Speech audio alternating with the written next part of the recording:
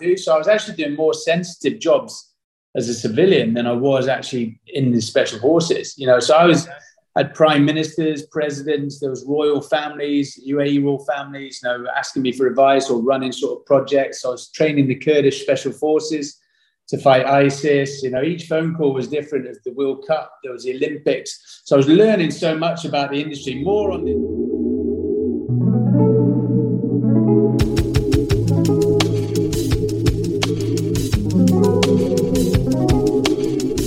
G'day. Welcome back to another episode of A Lot to Talk About. It is your boy, the captain of the ship, the man in charge, Bradley J. Driver. Of course, you can call me Brad. In fact, you can call me whatever you want to call me. If you listen to the show, I'm a fan of you and I appreciate you. And let me tell you, today is one that I've been waiting for. We had to reschedule, which worked really well because I had COVID last week, but I've been absolutely hanging to chat to this lad because it's a very unique episode of the podcast. I've not had someone with his caliber of expertise and experience and rich life stories and experiences to share before.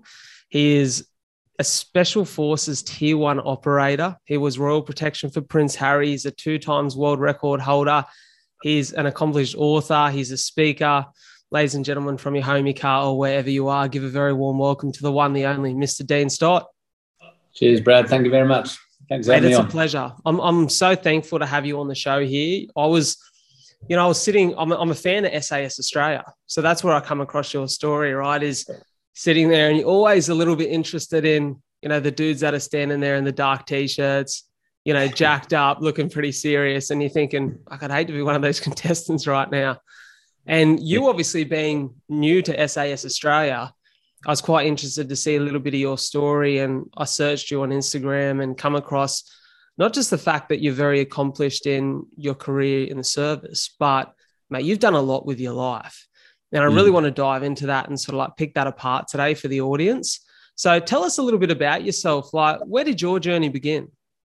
Probably with my family. My father was in the military. I was brought up in an area full of soldiers, but I never really wanted to pursue that career. I actually always wanted to be a fireman as a young boy. I always wanted to be a fireman. I don't know whether my wife says I've got that hero syndrome. I like to help people or save people. So I wanted to do that. Went through school and college. And started college. And my father used to take me to the South Coast to do surfing during the summer. And so during the college summer holidays, which was supposed to be 2 weeks, it ended up being 6 months. I just stayed down there and just stayed in the water. And that's where my sort of love for the water sort of came from as a young boy. And I decided, this was about 1994. So there was a big recession at the time. There was a big shortage of jobs. I still didn't really, at the age of 17, I was too young to apply for the fire brigade. So I told my father I'd join the military. He told me I'd last 2 minutes. It probably wasn't the sort of motivation I expected, probably sort of motivation you get from Ant Middleton, but I sort of ignored him anyway and just joined the military, young age at 17 and a half. Didn't really have any aspirations of special forces. Didn't really know much about the military itself. My father, when he was in the military, was the football manager and coach and player. So he was, as we would call, a tracksuit soldier. Went through basic training, got through that, and then soon realised actually that I was quite fit and I was competing with some of the bigger guys, and I was sort of growing into myself as well. I was 67 kilos and 5'7" when I joined the military, but a few years later I was 90 kilos, and 5'11". I grew into the individual that I am today. But each time I did a course, I got physically and mentally stronger.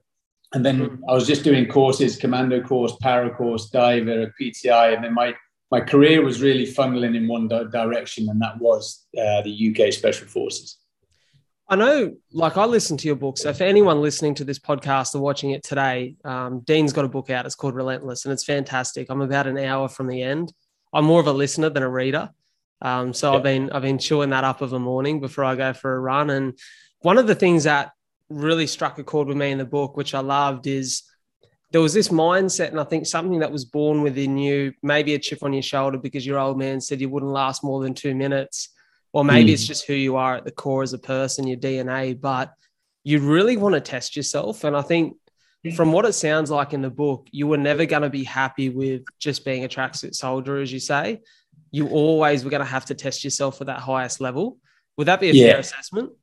I think it's a fair assessment. You know, my first year in the military, I ended up following my father's footpath. I was in Germany playing football myself, and I could see myself literally just following in his own footsteps rather than carving my own path. You know, I born into competitive family, you know, so competition was quite key in our family. You know, we'd even argue, even the Christmas Day board games was competitive in our house. So that there was that competitive drive from my father. But then also, as you touched on there was a lot of times in my life where people have sort of said, oh, you can't do that, or you're not capable of doing that. And I just see that as a challenge. You know, there's no point in arguing with them till you're blue in the face, you know, because you're never going to get anywhere. The only way you can prove them wrong is by actions. So yes, my father telling me that, you know, I went special boat service, not special air service. I was one of the first army candidates to do that as well. And again, told by the SES, what are you doing? Why you shouldn't be doing that? You know, you can't do that. And it's like,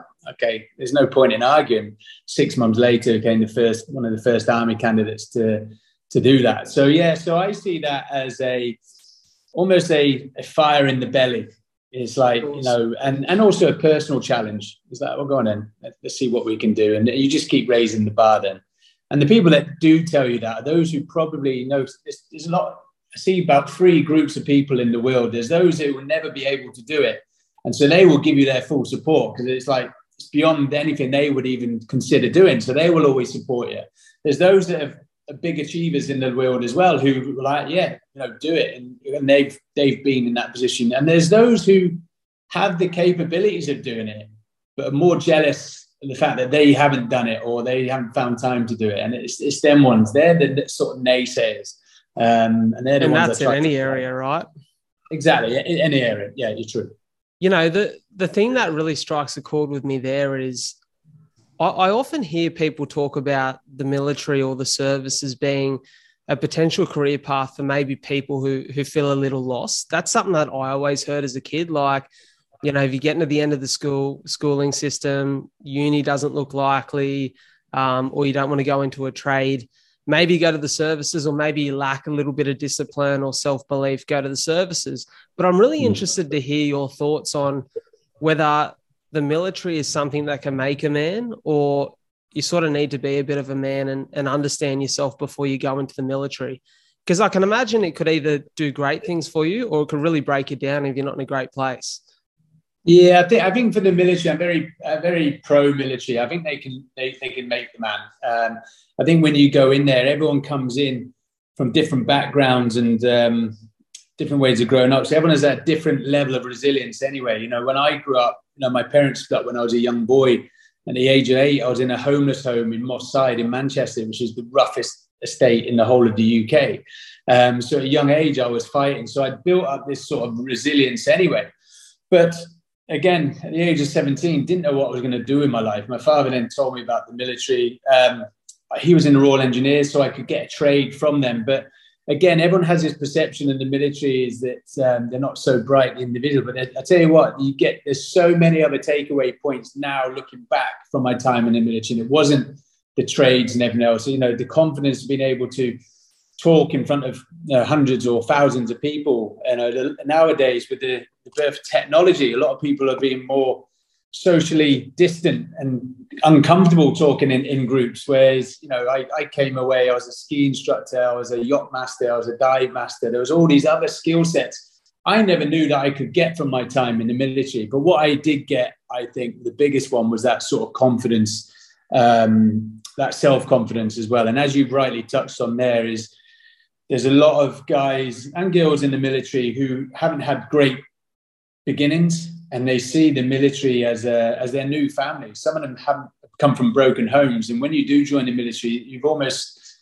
formed this bond, which is very hard to describe unless you are in the military. You know, they talk about camaraderie and things like that, but there is that unique bond. And I think that's what's great about the military, is that you feel like you're part of something, you're part of a team.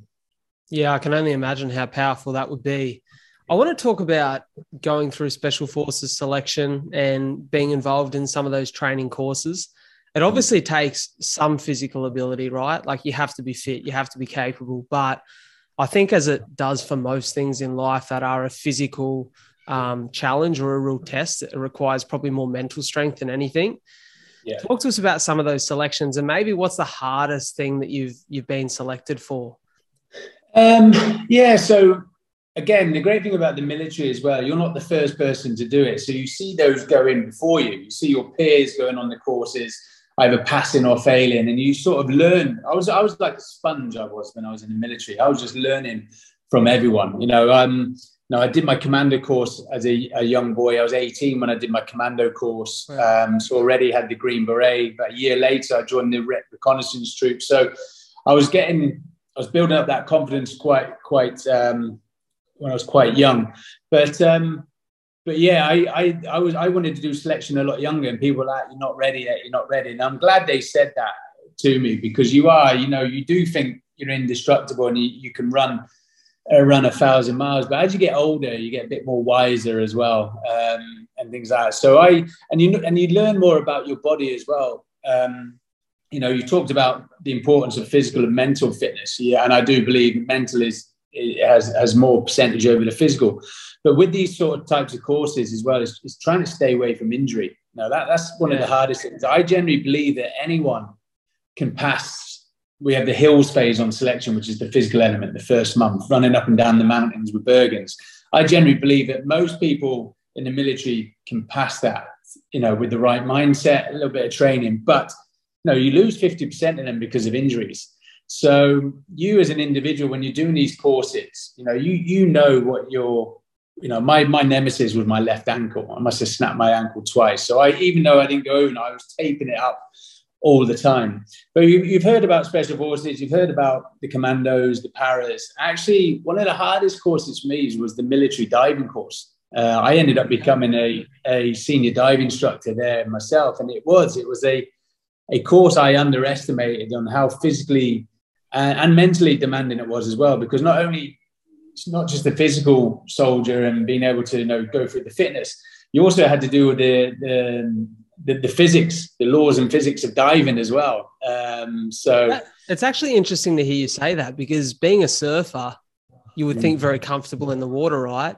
But I guess, like you said, when all of a sudden it's not just you controlling your body, it's controlling the physics and also the ocean, man, and the sea. It's just Mother Nature is powerful. And it, like you said, at those depths, it demands an understanding that takes a lot of time. Yeah, and they beast you because you get extra money for being a diver. It's not easily given to you. They will just keep beasting you. I remember the second week, you've got a thing called exercise hard fin. You start in the morning with a big 2-hour run, and then you do an 8-hour dive. You literally go in and you just keep diving, and then when you run out of gas, you come back up, and then you go back in on this jack stay until you've done 8 hours total. And then once you've done that, you then swap with your partner. He's then doing it, and that's the start of the week, and it basically just moving dive sites, setting up, because all dive equipment's heavy as well. So it was more the fatigue on that course. And without boring the listeners, we talk about saturation of the body. With gases, actually, the less fat you have in your body, the less it's going to saturate. So the instructors. Way of getting around being able to beast you is that they needed to minimize any fat on your body. But they actually, I think historically, they lost a couple of guys, actually got killed on the course. They had them running in their wetsuits and didn't vent them off, and they just in their dry suits, sorry, and they boiled in their bag. They died. Yeah, so it's a physical course, but it's not well known compared to the others. But for me, that was a game changer. Talk to me about that quickly, because obviously you hear stories like that before you go into one of these courses. It's like anything. You hear the stories of worst case scenarios. You can't help but have that little bit of, I guess, thought in the back of your head that, well, that could be me. Like, how does that feel? Does it diminish your confidence a little bit, or? Well, you like to think you're right though. You go into a scenario and you always think worst case scenario. What's the worst thing that can happen to me? But I generally believe it's going to happen. It's going to happen. But I like to trust the system. What will you do in the military, which is great. I call it the hot debrief. We used to do a lot in the special forces. It was like, what worked, what didn't work, And if we can do it again, what would we do differently? So that scenario I've talked about, 2 divers that died. What would the fallout from that? There would have been obviously an investigation, and they'd be like, well, what were they doing? What didn't work? And if we were going to do that, what would we do differently? So the military do learn from those mistakes. Yes, you hear the horror stories, and there's certain things that you're out of your control, but you need to trust the system and trust that they've got your best interests. But I think if you live like that, you always think worst case scenario, you're not going to do anything. You would never, if you just believed everything you saw on Google or on the news, you'd never leave the house. You know what I mean? For sure. Talk to me about the paracourse, jumping out of planes. What's that like? How comfortable do you get with the idea of free falling out of the sky? And does it get weirdly comfortable? I think you get used to it. I did my basic paracourse not long after I'd done my commander course. So when I was about 20 years old, I was a young lad, and it's a static line one. It's low level parachute, and I think because of the weather's not so great in the UK, we have a 4-week course, and the first 2 weeks is just ground training. You just repeat yourself, and it's like, so by the time you get into the plane, you're just like, just get me out, and I just want to get out. It's not a natural position to be throwing yourself out of an aircraft. But again, one of the things I learned from my time in the military is you have to trust the kit. You have to trust the kit and equipment. And again, you can't be thinking about worst case scenario. Yes, you've heard about fatalities and things like that, but you just need to trust the equipment. And majority of the fatalities especially within the military on training, isn't through equipment failure. It's through human failure. The individuals messed up. You know what I mean? So actually, yes, there may have been a death, but they probably didn't do the right procedures. So yeah, and that's why the military are great at repeat. And so it is almost second nature. You're naturally going through the drills without even thinking about it. And I've had a couple of malfunctions when I was in parachuting, and had to cut away, and just trust that the reserve opens. Went through the process, and I'm still here to tell the story. Mate, it's one of those things that for me, I'm fine with heights, but the idea of falling from heights scares the fuck out of me. Oh, really? And I was in Port Douglas at the start of the year, and I thought I might do a jump while I'm up there. Like, I thought jumping over the barrier reef would be amazing. And I just couldn't organise, because it's from Cairns to Port Douglas is an hour, to try and organise like transport back to get to Cairns that morning, because I wanted to do it at sunrise. I thought if you do it at sunrise, it'd be amazing. I just couldn't get transport. No one would take me. None of the coach services open. None of the Ubers would go that early. And I was like, I think it's almost like the universe gave me a little out there. I think I'm in Wollongong. Yeah, there's a lot of guys in the military who don't like heights, but they jump. Because, sometimes when you're jumping, it's different from likes of rock climbing. When, I tend to find when you're on the side of a cliff looking down, that's more worrying than actually probably about 15, 20,000 feet. Because at least at 15, 20,000 feet, I've got more time. You can barely see the ground. Yeah, exactly. So, there's a lot of guys that don't like jumping, but they don't want to let the team down. And, we have a thing in the military as well, especially in the paras, if you refuse to jump, you get fined, as in the military. Yeah. It's a discipline. It's a disciplinary action. So you just do it anyway. Just jump. Yeah, for sure. Close your eyes. Just close your eyes. Count to 3. Take a leap. Yeah, exactly. Talk to me about your first time serving overseas. What was that like in terms of shifting your perspective on the world that we live in the Western world, and I guess the more modern society? And what did it teach you about not only the world, but yourself? So I ended up in Recce Troop Commandos, and my first trip overseas on tour was to Kosovo. It was the Balkans in 99. And that was the first operational tour for Recce Troop since the Falklands, and we're on the 40th anniversary this year of the Falklands. So, there was about a 27-year period. So for us, although it wasn't fighting, it was more peacekeeping, but it really gave us an insight into what, genocide. There was a lot of genocide going on and things like that. So it really opened our eyes, especially my eyes, to more about the political and the geographical structure. People still arguing over land from hundreds of years ago. But for us, everything we train for, we were now putting into practice. We're working on the border in OPs. But like I said, that wasn't a firefighting tour. But then when 9/11 happened, yeah, everything changed. The whole world of especially in the world of special forces, everything, the whole dynamic changed completely. And everything that we'd not dreamed about, what we trained for, and worst case scenario was now about to come to head. We were about to put everything we were training into practice for real. So guys that were coming off special forces were literally going straight onto the ground and doing operations. Whereas our sort of predecessors, there'd been a period of, a long period of nothing really. To all of a sudden really ticking all the boxes in a short period. When I joined, in a short period of time, I did the first ever operational jump for the SBS in Afghanistan. We did operational jumps doing hostage rescues. We're doing operational dive. We're doing everything in a short period, whereas our predecessors before could have done 15, 20 years and not even done one of them. And we were getting it in such a short period. But for us, it was what we trained for. But yeah, the tempo of operations just went tenfold, and it got to a point where really like, yeah, it's great, but it'd be nice to at least get a week off to go to the dentist or something. Yeah, of course. This is a silly question because I know you'll have an answer and I know you'll remember it quite vividly, but can you remember exactly where you were and what your thoughts were when 9/11 happened and you were hearing that news?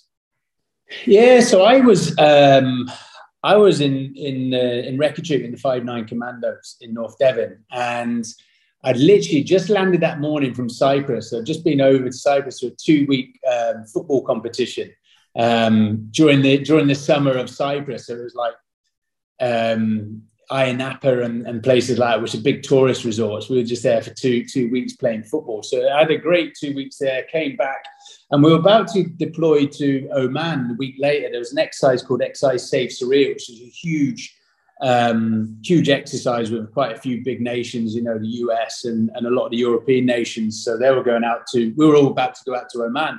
My old sergeant major, he was down at the dive school, and he rang me and said one of his students has just failed his entrance test for his advanced diving course, which started this morning. So he said, can you be down here tomorrow? And for me, it was like brilliant, because you do your basic diving course, you advance, and then you dive in supervisors. But each course incrementally gets more pay. It's about a 10-week course. So I was like, yeah, perfect. But I thought, well, I'm not going to go out to the desert and just sit on this exercise. At least I'm progressing in my career. So I was packing my kit that afternoon, and then one of the lads comes in. He said, oh, you need to come see this. And we went into the squadron HQ, and we had a cinema room. And went in, and they literally had it all on the big screen then. And you're just like, oh, wow. But for me, I'd already committed to go on a dive course, and I was thinking, oh my God, they're all going to go from Oman straight to Afghanistan. I'm going to miss the war and things like that.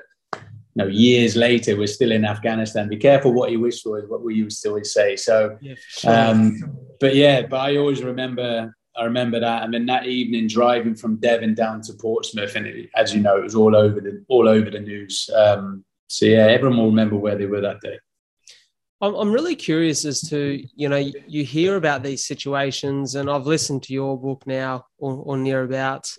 I read Ant Middleton's book a little bit earlier in the year, and I listened to a lot of Jocko Willink, because a guy who's never been in the military, I quite like listening to Jocko. He's quite a smart mind.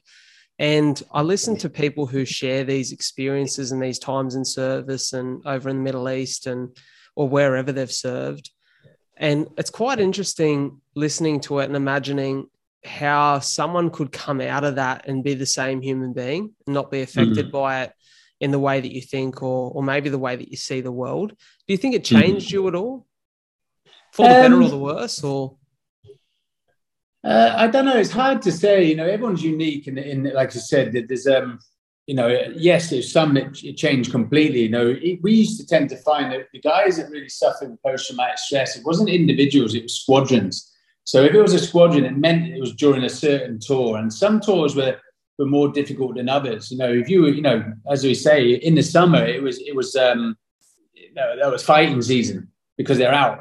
And then during the winter, they're not coming out to fight. So it all depended on what tours you're on and what you saw, and also on the individuals. But I worked a lot in the mental health arena, actually having left the military. And interesting fact is that 75% of those who had post-traumatic stress within the military had nothing to do with the time in the military. It's actually from their childhood, and it's just triggers from something in the military. So the problem you have is everyone just assumes, especially like doctors and stuff like that, well, you're in the military and you've got something, you're going through depression, you have post-traumatic stress. And actually it wasn't. A lot of the guys, especially when they're getting out, it's a change in environment, having to start all over again. Some of them may be getting divorced, but they were quite quick to throw the post-traumatic stress when actually, a lot of the guys dealt with it quite well. That's interesting. And I remember reading in your book or listening to in your book, you meeting a rugby player and having quite a lot in common with him, a Scottish fella, because you were talking about once out of the service, or for them, once out of the game, and you don't have like your team environment anymore. You've known something for so long. It's been the biggest part of your life. To then not have that and feel almost a little bit isolated and like there's no real purpose for a lot of people is probably what causes most of the issue.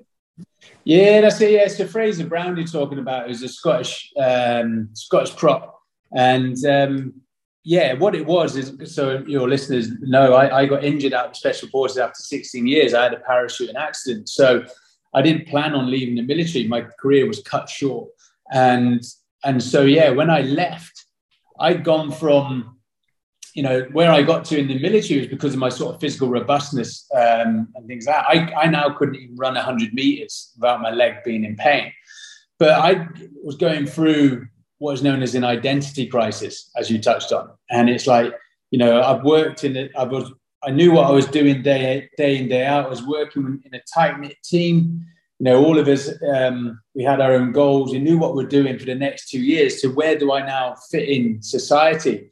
And it's very similar to, for example, maybe there's a lot of synergies from Special Forces and professional sports people, because you spend your career trying to be the best you can be at the top of your game. And then all of a sudden an injury, your friends are going off to play in the Ashes or the Rugby World Cup, and you're off to physio. You know what I mean? And you're no longer part of that unit. So yes, but it's not just in the military, and it's not just in sport. It could be in any sort of arena as well. Being belonging of a team and then on your own. Of course, yeah. So for you, I remember reading in the book, and there was a period there where you served in private security, which is actually, for me, really interesting reading. There's some amazing operations in there, and it sounds like it was a very testing time, probably more so of your patience in many cases. Talk to us a little bit about that. Yeah, so as you touched on, I got injured out, and I didn't really plan on leaving the military. So I didn't, normally when guys leave, they have a 2-year build-up period, and they, to start transitioning. I was like straight out, also to add to the pressure, my wife was 8 months pregnant at the time. So, from my head was like, right, am I going to be able to support my family? So within 48 hours, I was out in Libya during the Arab Spring. And a lot of these larger security companies were charging 6-7-figure sums for crisis management evacuation plans. When actually, when you scrape the surface, there was nothing in place. So I was trying to find a niche within the industry. A lot of my friends or ex-SBS were cleaning up on the east coast of Africa with piracy. That was at its peak. So I didn't want to be competing with them in the market. So I bought 30 weapons on the black market, and I buried them between Tunis and Egypt and designed my own evacuation plans and sold them to the oil and gas sector. And when people tell, when you tell people, without sounding like Liam Neeson, working in security industry, it's our natural step forward for us. Every phone call I got, it was a different job. So I was actually learning so much about the security arena.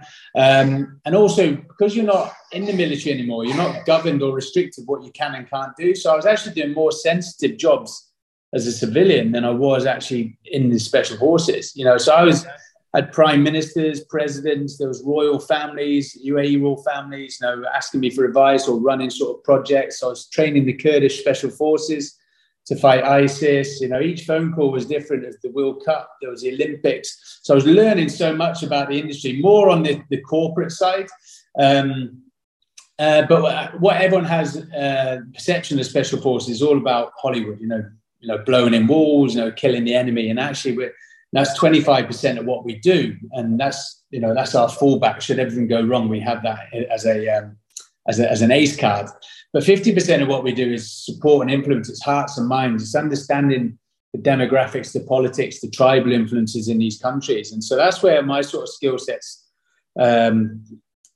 really progressed there. And 2012, when the American ambassador got killed in Benghazi, did a movie called 13 Hours. I single-handedly got an oil company, eight engineers from Benghazi to Tripoli. And then 2 years later, you know, single-handedly evacuated the Canadian embassy out of Libya on my own, 18 military and 4 diplomats. But again, it sounds very sexy in Hollywood. It was just understanding the demographics, the politics, speaking to the right tribal leaders and things like that. So I then soon got a name within the industry of being one of the top guys. Yeah, and look, understandably, there's some great stories about that in the book, Relentless. Like and more. I bet.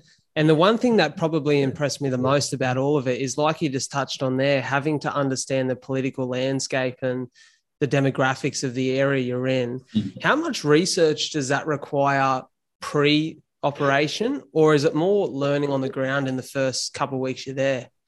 Yeah, you can get so much from the internet, which will help you, but literally boots on the ground, being there, being immersed in that environment and understanding the atmospherics, always having a good fixer. So each country had a really good fixer, someone who was quite well connected, you know, to get things. And I used to sit down with them and they used to tell me, you know, all the stories and the history and things like that. But again, you know, because you're a civilian, you don't have that fallback of, you know, 30 guys from the squadron, 2 CH-47s and air cover and things like that. So you have to get it right because, you know, no one's coming to get you. So you did listen more than you did when you were in the military. And when you're in the military, you're just told where you're going and what mission you're going on. When you're out there, you sort of see two sides of the story.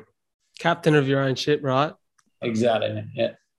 The one thing that was probably most relatable for me in the whole book, and the thing that I've really enjoyed listening to, is the Guinness World Record.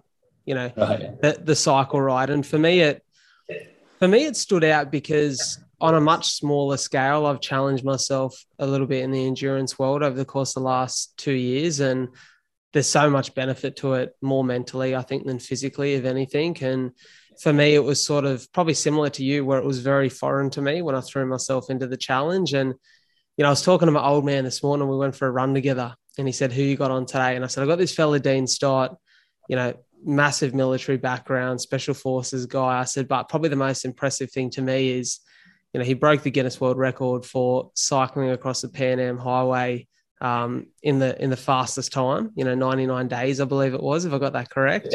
Yeah. And I said, "But he wasn't a cyclist." My old man was like, "Fuck, that's pretty impressive." So talk to us about that. Obviously, that was something, you know, I remember listening to the book, and Alana, your wife, said, "Hey, here's the Guinness World Book of World Records. Pick something because you need a new goal. You need something to strive for."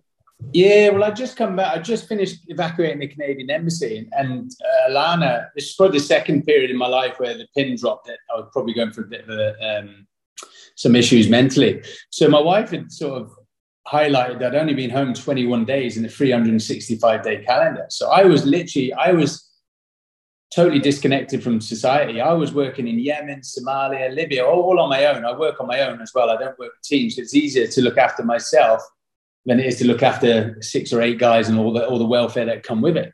And so I was taking risks that I shouldn't have been taking, and soon realized actually I was trying to match the adrenaline rush I had when I was still in the Special Forces without coming to terms with the fact that I'd left. So something had to change. And chapter 16 in the book, as you know, is called Dead or Divorced.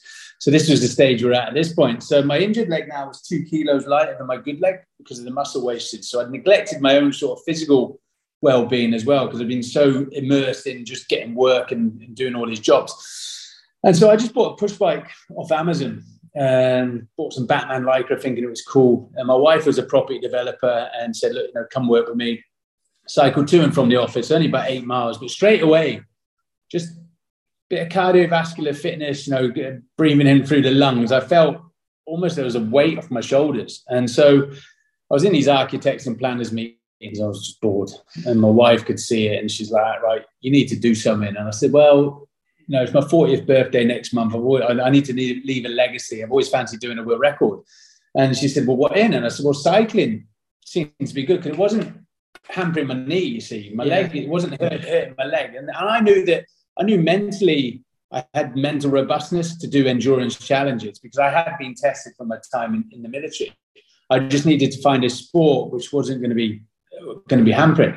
So I said, well, cycling. And my wife then found the world's longest road, which runs from the southern point of Argentina to northern Alaska. So 14,000 miles. So because of the curvature of the earth, it's equivalent to cycling from Sydney to London, and then another 4,000 miles. It meant 4,000 on top of that. So I thought, having only cycled 20 miles at this point, and sounds quite arrogant, I was like, yeah, okay, let's do that. Because for me, it was like, it's a perfect challenge. There's countries I've never been to before. There's all the different temperatures. Yes, I've operated in the military then, but I've not done it on the bike. And so, the world record at the time was 117 days when I applied for it. 6 weeks later, Guinness came back and said, yes, you've been successful on your application. So for me, I had a target, and to do the world record was my own sort of challenge. So I had something to train for, because you could just go do it anyway, and it's still a great achievement.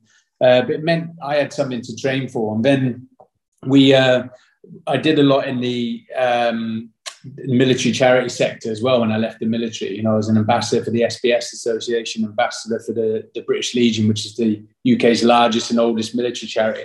So obviously, that Prince Harry and I know each other. So I messaged him and I told him about me doing this. And I said, what campaign should we do it for? And he was about to launch a campaign with his brother and Kate called Heads Together on mental health. And so, I was aware about mental health in the military, which we've touched on already on this podcast, but I wasn't aware how big it was throughout the whole of society away from the military. Postnatal depression, young children, teenagers, all the way through to adults, men and women. And mental health doesn't discriminate. It doesn't matter whether you're rich, poor, where you're from in the world. Everyone suffers. So I thought, perfect. That's the challenge for this, or that's the campaign message. So trained for a year, set a target of £1 million. My wife sort of ran the whole backgrounds and stuff like that, so I could just focus on the training. And set off a year later, and it was successful. Took 10 days off the South America world records, and took 17 days off the main world record. Became the first man in history to do it under 100 days, which pissed off a lot of people in the cycling community, because they're like, well, who's this 41-year-old man who weighs about 90 kilos? I started weighing 90 kilos. I finished at 78. But I just took, I didn't know much about cycling when I started, but I knew that having a good plan, from my time in the military, in the private security sector, if you have a good plan, then, you're halfway there, and then mentally there's the other half. I love that, and I love hearing it. And for me, I've done all my endurance stuff for charity, and it's maybe more fulfilling than actually finishing it yourself. Yeah. Like knowing that you've done it for the greater good of people who really need it is the thing that kind of gives you that motivation. Something that I learned, like when I started running, like I'd maybe done 4 or 5K runs in about 7 years. And I was like, okay, I'm going to run a marathon. And I was doing mine I decided to do it while I had bleeding lungs in hospital. So my doctors were furious because they were like, mate, it's not a good idea. But I think, similar to what you said earlier, that chip on your shoulder of, no, you're probably not going to be able to do it. This is going to be a bad idea. Kind of motivates you to go, well, watch me. But then knowing I was doing it for the cause, which is Cystic Fibrosis Australia, which is a condition that I live with. So I'm really tightly, like it's really close to my heart. It means a lot. It's purpose fuels progress. Like if you're doing it for a reason bigger than yourself, you almost feel like you can't be stopped. You feel invincible. And I can imagine that for you being who you are and having the experiences that you've had in the military and in the services, that mental strength, you would have drawn into that and gone back to that on so many occasions. Yeah. There was a lot of things I was drawing from my experiences before. And when you touched on their purpose as well, is So for me, the world record was my objective, and I didn't have to do it. The money, the £1 million, we raised $1.3 million in the end, as well, which was huge. But for me, it was like, when we were in those dark sort of places, I sort of, I could look back at all the charities that were raising money for. For example, there was 11 charities, and one of them, for example, Place to Be, which is mental health within schools. So I knew that the money I was raising for them, the £100,000 would enable 14,000 children to go speak to people or specialists within the school. So I converted that into miles. So I thought, well, every mile I'm on this bike, a young child is going to do that. So there's always those little ways of tricking the mind if you're struggling or feeling hard. But we had a documentary team come with us as well. We documented it, and we're going to, that's going to air one day with a couple of other challenges. And, they were like, look, you're showing no emotion. It's like a military operation. And, I was very fortunate. I wasn't under pressure from my sponsors. I wasn't under pressure from the charities. They're like, we think it's a great campaign, great cause, do your best. Where I put myself under pressure, my personal sort of pressure, was I told the world that the ethos of the Special Forces is the unrelenting pursuit of excellence. And so I always said, how does it look to the world if I don't complete this challenge? So I put myself under my own pressure by announcing that. And what it meant for me was I had to do this challenge so I could go back to the bars and pool in Hereford and hold my head high without getting absolutely savaged by the guys. But I was quite lucky. But I think after the first week, you've obviously got this past this bit with the strong wins. The first week I was, the world record was 117 days, and I was aiming for 110. It wasn't because I wanted to smash it by a week. It's because should there be anything out of our control, like natural disasters, coups in countries, and maybe some third-party influence, it wasn't, and we encountered that, it wasn't eaten into my world record. It was eaten into that week that I'd factored for. So by the end of the first week, which was the strong winds, after that, everything was in my favour. I was 39 miles behind target, but my target was still a week ahead of the world record. So from that day on, I was always ahead. So I never doubted that I wasn't going to do it. So I was always in quite a good headspace. But I see people, I break it down into manageable bite sizes. I don't look at 14,000 miles. I look at 14 countries, break the countries into days, and break the days into stages. So for me, it was four stages. It was on my bike in the morning after breakfast, cycle as fast as I could for 2 hours, get off 30 minutes, have food and water, and then I just look at the next stage. I wouldn't look at tomorrow afternoon or what we're doing next week when we get into Chile or Peru. So for me, mentally, all I was doing was 4 training rides a day. And before you know it, you've done a day, you've done a week, you've done a country, you've done a world record, and then you start chipping away. So that's how I sort of dealt with it mentally. So it never sort of overwhelmed me. And I never sort of doubted myself as well. We had the welcome back party. We had the wheels down ball. We were planning that before I even went off. We had raised £70,000 at an event in Aberdeen where we lived, and £50,000 of that was the deposit for the Hilton Hotel for when we came back. So even before I'd set off, we were already planning in the big welcome back party. So a good friend of mine, Amanda, who was the events coordinator, she kept saying, what is the contingency? And I never used to answer her. And my wife would answer, and she said, well, the contingency is we go to Dean's funeral. But when I came back, having completed it with 2 world records and raising so much money for charity, I said to her, the reason I didn't answer you was because if I knew we had a contingency, when things got hard, you naturally would take that route. So for me, there was no contingency other than completing it. So I was sort of blocking the outs. So a lot of people, if they realize there's an easy way out, they'll take that easy route. But if they realize there's actually no easy way out and the only way is forward, then there's no option. And that's what I did. I didn't have a contingency other than completing. I love that. And that's something that I found real value in myself. Like you said, that personal pressure you kind of put on yourself, it's not from anyone else. Like the charity that I work with, CF Australia, they were like, mate, just what you're doing and the money we've raised is amazing enough. Like, even if you didn't run it, it's done its job. It's raised money. It's raised awareness. But for me, I was like, the minute that I started getting messages from parents who are like, you're a role model for our kids now. I was like, I can't not finish this. And Yeah. I was a month out and I had 3 really bad bleeds in my lungs. Wow. And I was lying in hospital and I just thought this would be a great, and I'd been for a 30K the week before and it was fucking tough. And I remember thinking this would be a great excuse. And I thought, I could not do this. I'd feel terrible. Like if I pulled out, I'd feel like I'd let so many people down. And it was the best feeling in the world, crossing the finish line and achieving something that you've set out to. It gives you a real sense of your own resilience and your strength as well. And that's what I've recommended to everyone everyone that's asked me about what the marathon done for me. It's less about the physical nature, but it gives you a sense of belief in achieving the things you set out to in life. And you feel like I don't have to just be average. I can try to be better than that. Yeah. And I think that's probably the most valuable thing you would have found in yourself throughout all these experiences. And I can imagine sitting down and actually writing your book and reflecting on the life that you live. That would have been a cool experience.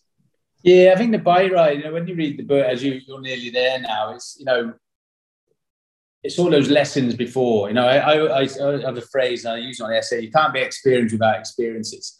So it's all those life lessons I've taken, which then enable me to do the bike ride. Yes, I wasn't a cyclist. I did, don't get me wrong, after years training, I was quite a good cyclist in the end. But it was all those, a couple of things I was really proud of was, I'd spoken to the previous record holders. They all started in Alaska and finished in Argentina.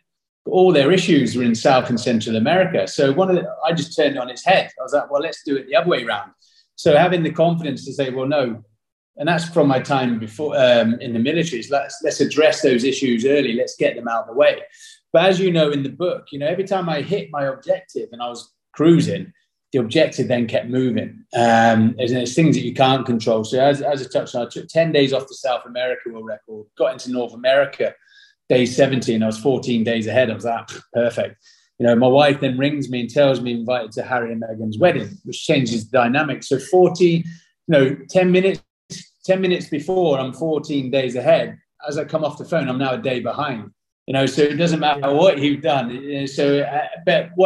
And that's where the military mindset comes in. Just react to the situation on the ground in front of you and just change the way things were operating. I changed my cycling. I'd cycle through the night as well. I had the luxury of being able to do that because I was now in North America. So yeah, I think that was one of the things that I didn't, yes, I was testing myself physically, but I was also testing how I react to situations and the planning as well. Yeah, so it was a military operation. What do you think would be the most surreal experience on that ride? Like, I can imagine you crossing some serious landscapes, some stuff that probably blows your mind thinking back to where you were in the world at the time. And mate, the world's beautiful. It's incredible. Anyone who has the opportunity to travel through those areas would know. But for you, what was the most surreal experience where you had to pinch yourself a little bit? Yeah, so for me, it was one of those ones now. I'm so glad we got it on a documentary so I can sort of see some of the areas I went to, because I was just so fixated on the challenge. It was 99 days, but there's probably only about 10 days that I really remember that stand out, because I was just so fixated. It was literally objective. Did I hit my target for the day? What's the next target? And I wasn't really taking in everything that was around me. But you got from bottom of Argentina where the bottom of the earth, as they say, it was just so windy. But the key one to me was when I crossed from Argentina into Chile, because that was my first country done. So that was a big boost for me. The Atacama Desert in Chile is the driest. It was 47 degrees centigrade with no shade for a week. So I always remember a couple of days on that. The biggest climb on the Tour de France is between 20 and 21 kilometers. And my biggest climb was 67 kilometers from sea level to 4,500 meters. So literally everything was just grand. It was so big. So obviously breaking the world record in Cartagena in Colombia was a big one for me. But then after that, it was just certain days. I always remember the phone call, because I was like, perfect. We're in Texas now. We're in North America. Everyone speaks my language. The culinary options are a lot better. But yeah, but then the new record I had to aim for, was there in front of me. So yeah, I always say to people now when they're doing these challenges as well is try and enjoy it. Try it, and it's easier said than done. You know, it's easier said than done. If you're doing it for a world record and target, you're just fixated on numbers. That's all you're fixated. I was fixated on numbers, windy TV on my phone to see what the winds were doing, and just knowing where I was sleeping that night. I wasn't really taking in the grand scenery.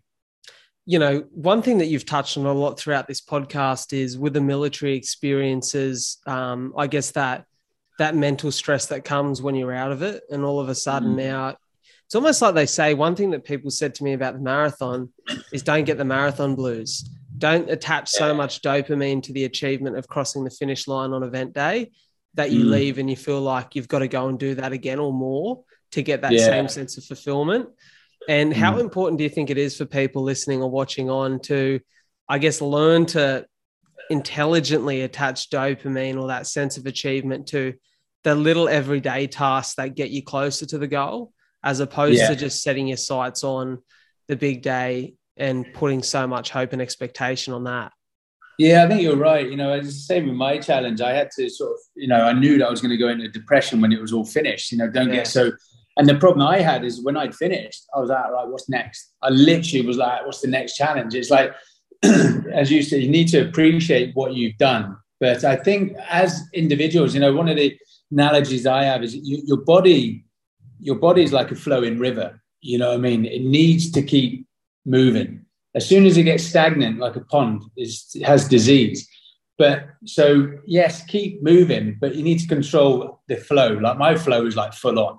Whereas actually, you know, it's like I could go do a century ride. And that's quite a big achievement in itself, because I think you always need to have something to be aspiring for or to training for, but don't always try and, you know, exceed what you've just done. You know what I mean? Because that's the problem I had. I chose the world's longest road as a non-cyclist and I mean, achieved the world record. How am I going to beat that now? You know, so, but luckily for me, my sport, I dip my toe in that and I'll try another sport. But yeah, I think for those, you know, as you touched on there, you know, appreciate what you've done. Don't rush, because you do. Once you get that high, you're like, I want that high again. You know what I mean? And it's like, what can I train for next? And yeah, just appreciate what you've done. And it doesn't have to be as big as what you've done as well, because everyone's unique. You know, for me, you know, doing that bike ride, you know, yes, it took it out of me, but could I do it again? Yes, I could do it again. Could I go faster? Probably, if I knew, you know, but I'm not gonna do that, you know. But yeah, that's one thing I wish I had done more, is appreciate what I'd done before I just started chopsing off about the next one. Yeah, you know, I've been much the same. And for me this year, I'm 6 weeks away from the marathon I was supposed to run, but injuries galore this year. The Achilles has given me issues. And mate, it was that hard for me to make the decision not to run. Like I had to go away for a week and just think about it, because I was so in my head, like, if you don't do this, you know, like who are you? Like outside of conquering these things, who are you? And it took me a while to figure out, well, sometimes you got to live to fight another day. Yeah. Like you said, it's almost, you get that hero complex about yourself where you're like, I have to do this. Yeah. And without it, I'm not a hero. Yeah, but that's that self-induced pressure you touched on. You think you're letting other people down, and in fact, you're probably not. It's just you thinking that as well. And I have no doubt, once you made that decision, you felt a huge weight off your shoulders, because you'd put yourself under that pressure, you know. So, and as you rightly said, you know, come back, fight another day, and probably do a better time. 100%. That's the goal, anyways. Yeah. Talk to me about, you know, we've just been in the spirit of actually relishing in your achievements, but I've got no doubt that there's a few more goals left on your checklist. Yeah. What are some of the things that you want to conquer now with the rest of your time here on Earth? So for me, obviously now I need to spend more time as a father as well, you know, so I want to spend more time with my kids. You know, we sort of changed our lifestyle. We moved from the UK to the US.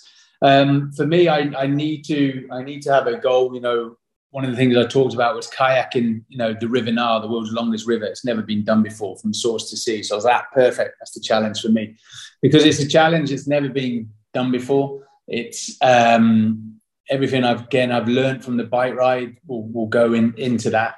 You know, one of the feedbacks I got from that is, yes, it doesn't, and it's sad to say, it doesn't matter how many world records you got or how many millions you raise for charity. We live in a society where it's like, well, how many followers have you got? Have you done any TV and things like that? So this is where my focus is in the next couple of years is building that platform. So then when I then announce the Nile, I've got more eyes to it and we can raise more money. But for me, yeah, the Nile will be one, and then there'll probably be another. So take three sports I've never done before, find the biggest challenges, and yeah, leave a mark. I love it. How much does the surfboard get out in Southern California these days? Not as often as it should be, actually. Not as often as it should be. But, it's one of the things me and the wife talked about as well. It's really the hardest thing we have in today's world is trying to find that balance, balance of family life and work life as well. And that's one of the hardest things I found about the bike ride. It wasn't the actual challenge itself. It was the training. It was that year training. Because you're having to juggle, thankfully for me, I've got a great wife who sort of ran all the businesses, paid the mortgage and things like that. But you're still juggling family life and kids. But when you're on the challenge, you haven't got those distractions. So yeah, it's trying to really find that balance and, sort of realize, especially during COVID, how quick, how precious time is with the family. But I've enjoyed doing things like SAS Australia and things like that. And they're good as well for me. They're little mini goals to stay fit as well. You need to look good on the screen. You've got to have bigger arms than Ant and Foxy.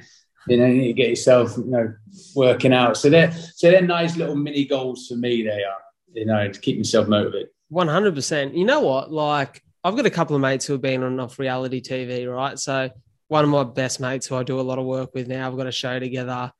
He come off Love Island, so very different experience to SAS. And other mates just come off Married at First Sight. So they're very dramatic, high sort of, I guess it's high pressure reality TV in the sense that it's really your character that's tested by the edit of a production. But the one thing that I'll be honest, outside of watching The Boys, I've really struggled to watch any of those series because I just don't like kind of the mantra of the show. But the one thing I've loved about SAS is people go, oh, it's crazy, it's brutal, they're breaking people down, but you're breaking people to bring them back up and see the strength that they have within inside themselves and truly who they are at the core. And I really love that about the show. And you can genuinely tell that each one of you as instructors has that goal of bringing out the best in the people who are undertaking that course and the people who walk in, put a burden on their back and then walk out however many days, weeks later. And that's kind of probably become, I guess, something you've attached a bit of purpose to right now is using those lessons that you've learned throughout the course of your life to help other people. And I want to ask you a few questions around that, sort of some more rapid fire questions that might leave people with some points that they can write down and work on every day. So what would you say is the greatest lesson that you've learned so far in the years of your life? There's a quote I used, and I use it a lot on SAS Australia, but they obviously carefully edit it out. And that's anticipation is worse than participation. We've talked about, we think about the worst case scenarios all the time. And actually, when I see people before they do the challenges, and especially those that are really sort of psyching themselves up, whether it's on SAS Australia or whether it's students I've taught in the military. And then I've always gone to them afterwards and I said, well, actually, on reflection, how bad was that? And they're like, actually, it wasn't that bad as well. So, as long as you can get through that personal challenge, what's the worst that could happen? Probably death. But, anticipation is worse than participation. And it's interesting to see people when they look back and think, actually, that wasn't that bad. I'll do it again. Like my bike ride, if you ask me when I crossed that finishing line, would I do it again? I'm like, never getting on a bike again. A couple of weeks later, I might go for a ride. For sure. Probably to lean into that point, that probably speaks to a little bit of regret, right? Like if you anticipate too much, you may regret the things that you didn't do. Quite often you regret the things you didn't do above the things that you did wrong. Do you have any regrets in your life and anything that you reflect on? Any regrets? No, I don't think I do because I think it's carved out the person I am today. I've done things right, I've done things wrong. As long as you learn from those mistakes, that's what I say to people as well, the word failure, I hate the word failure because it's almost like there's a stigma to it. I see it as an experience. I call it experience. It's not a failure. But if you make that same mistake again, then you haven't learned from that experience. So for me, you know, as you know, in my book, I got into fights when I was a young boy and a soldier, and I ended up in a military prison for fighting. But I only went into prison once. I didn't do it again, or I didn't get caught. You know, one of the two. I learned from that. You know what I mean? So I have no regrets, because it's the carves you out. You know, it builds that resilience and that character in you. So no. So how many kids do you have now? So I have 2 kids. 2 kids. So obviously, as a father, I can imagine that's your most proud role in your life right now. What's the one thing that you want to leave your kids with, like that one legacy that you want them to remember Dad by? Anything, nothing's impossible. You know, it just hasn't been done yet. You know what I mean? But, you know, but for them, I don't want them to feel, you know, because I've got to really tread carefully that, especially with my son and because my wife's a great achiever as well. She, you know, she's got 5 books coming out this year. She's a big philanthropist and entrepreneur as well. And so she's doing a lot in her life. And it's like, you know, today, nowadays with social media, everyone's sort of comparing themselves to other people. And I don't want my children to think that they need to be sort of matching what I did. You know, my son, you know, feel like he has to go cycle the world's longest road, or he has to join the military, you know. So for me, it's like just anything's possible. But, you know, the unrelenting pursuit of excellence, which I talk of, which is the ethos of the Special Forces, is great ethos. But it's not just in military or in sport, it's in anything that you do. As long as you give it your 100%, no one can ask for any more. That's all I say is give it your 100% in everything that you do. I love it, mate. I think for anyone listening to or watching this, I honestly recommend, I'm not pissing in your pocket here just because you're on the screen, but the reason I reached out to this man is he's not only talk the talk, but he's walk the walk. Like, there are genuine life experiences here that not many people will ever have. And you need to read this book, or you need to listen to it, because there's so many lessons within it that, whilst they are extreme, they definitely relate to life, and you can take plenty of actionable lesson from it. Dean, it's been an absolute pleasure to have you on the show, mate. I really do appreciate you taking the time in a busy schedule to come and chat to me. It means the world, mate. No, it's a pleasure. It's a pleasure. Next time I'm in Sydney, we'll go for a run, shall we? Mate, 100%. But you might have to slow down. Full of hair. I don't know. I'll play it on my injury. I'll go on the bike. Yeah, fair play. Hey, I'm going to make sure that your social media links and all the links to your book and everything you do are within the show description. So for everyone listening, go check that out. Thank you so much for your time, mate. Cheers, Brad. Thank you so much.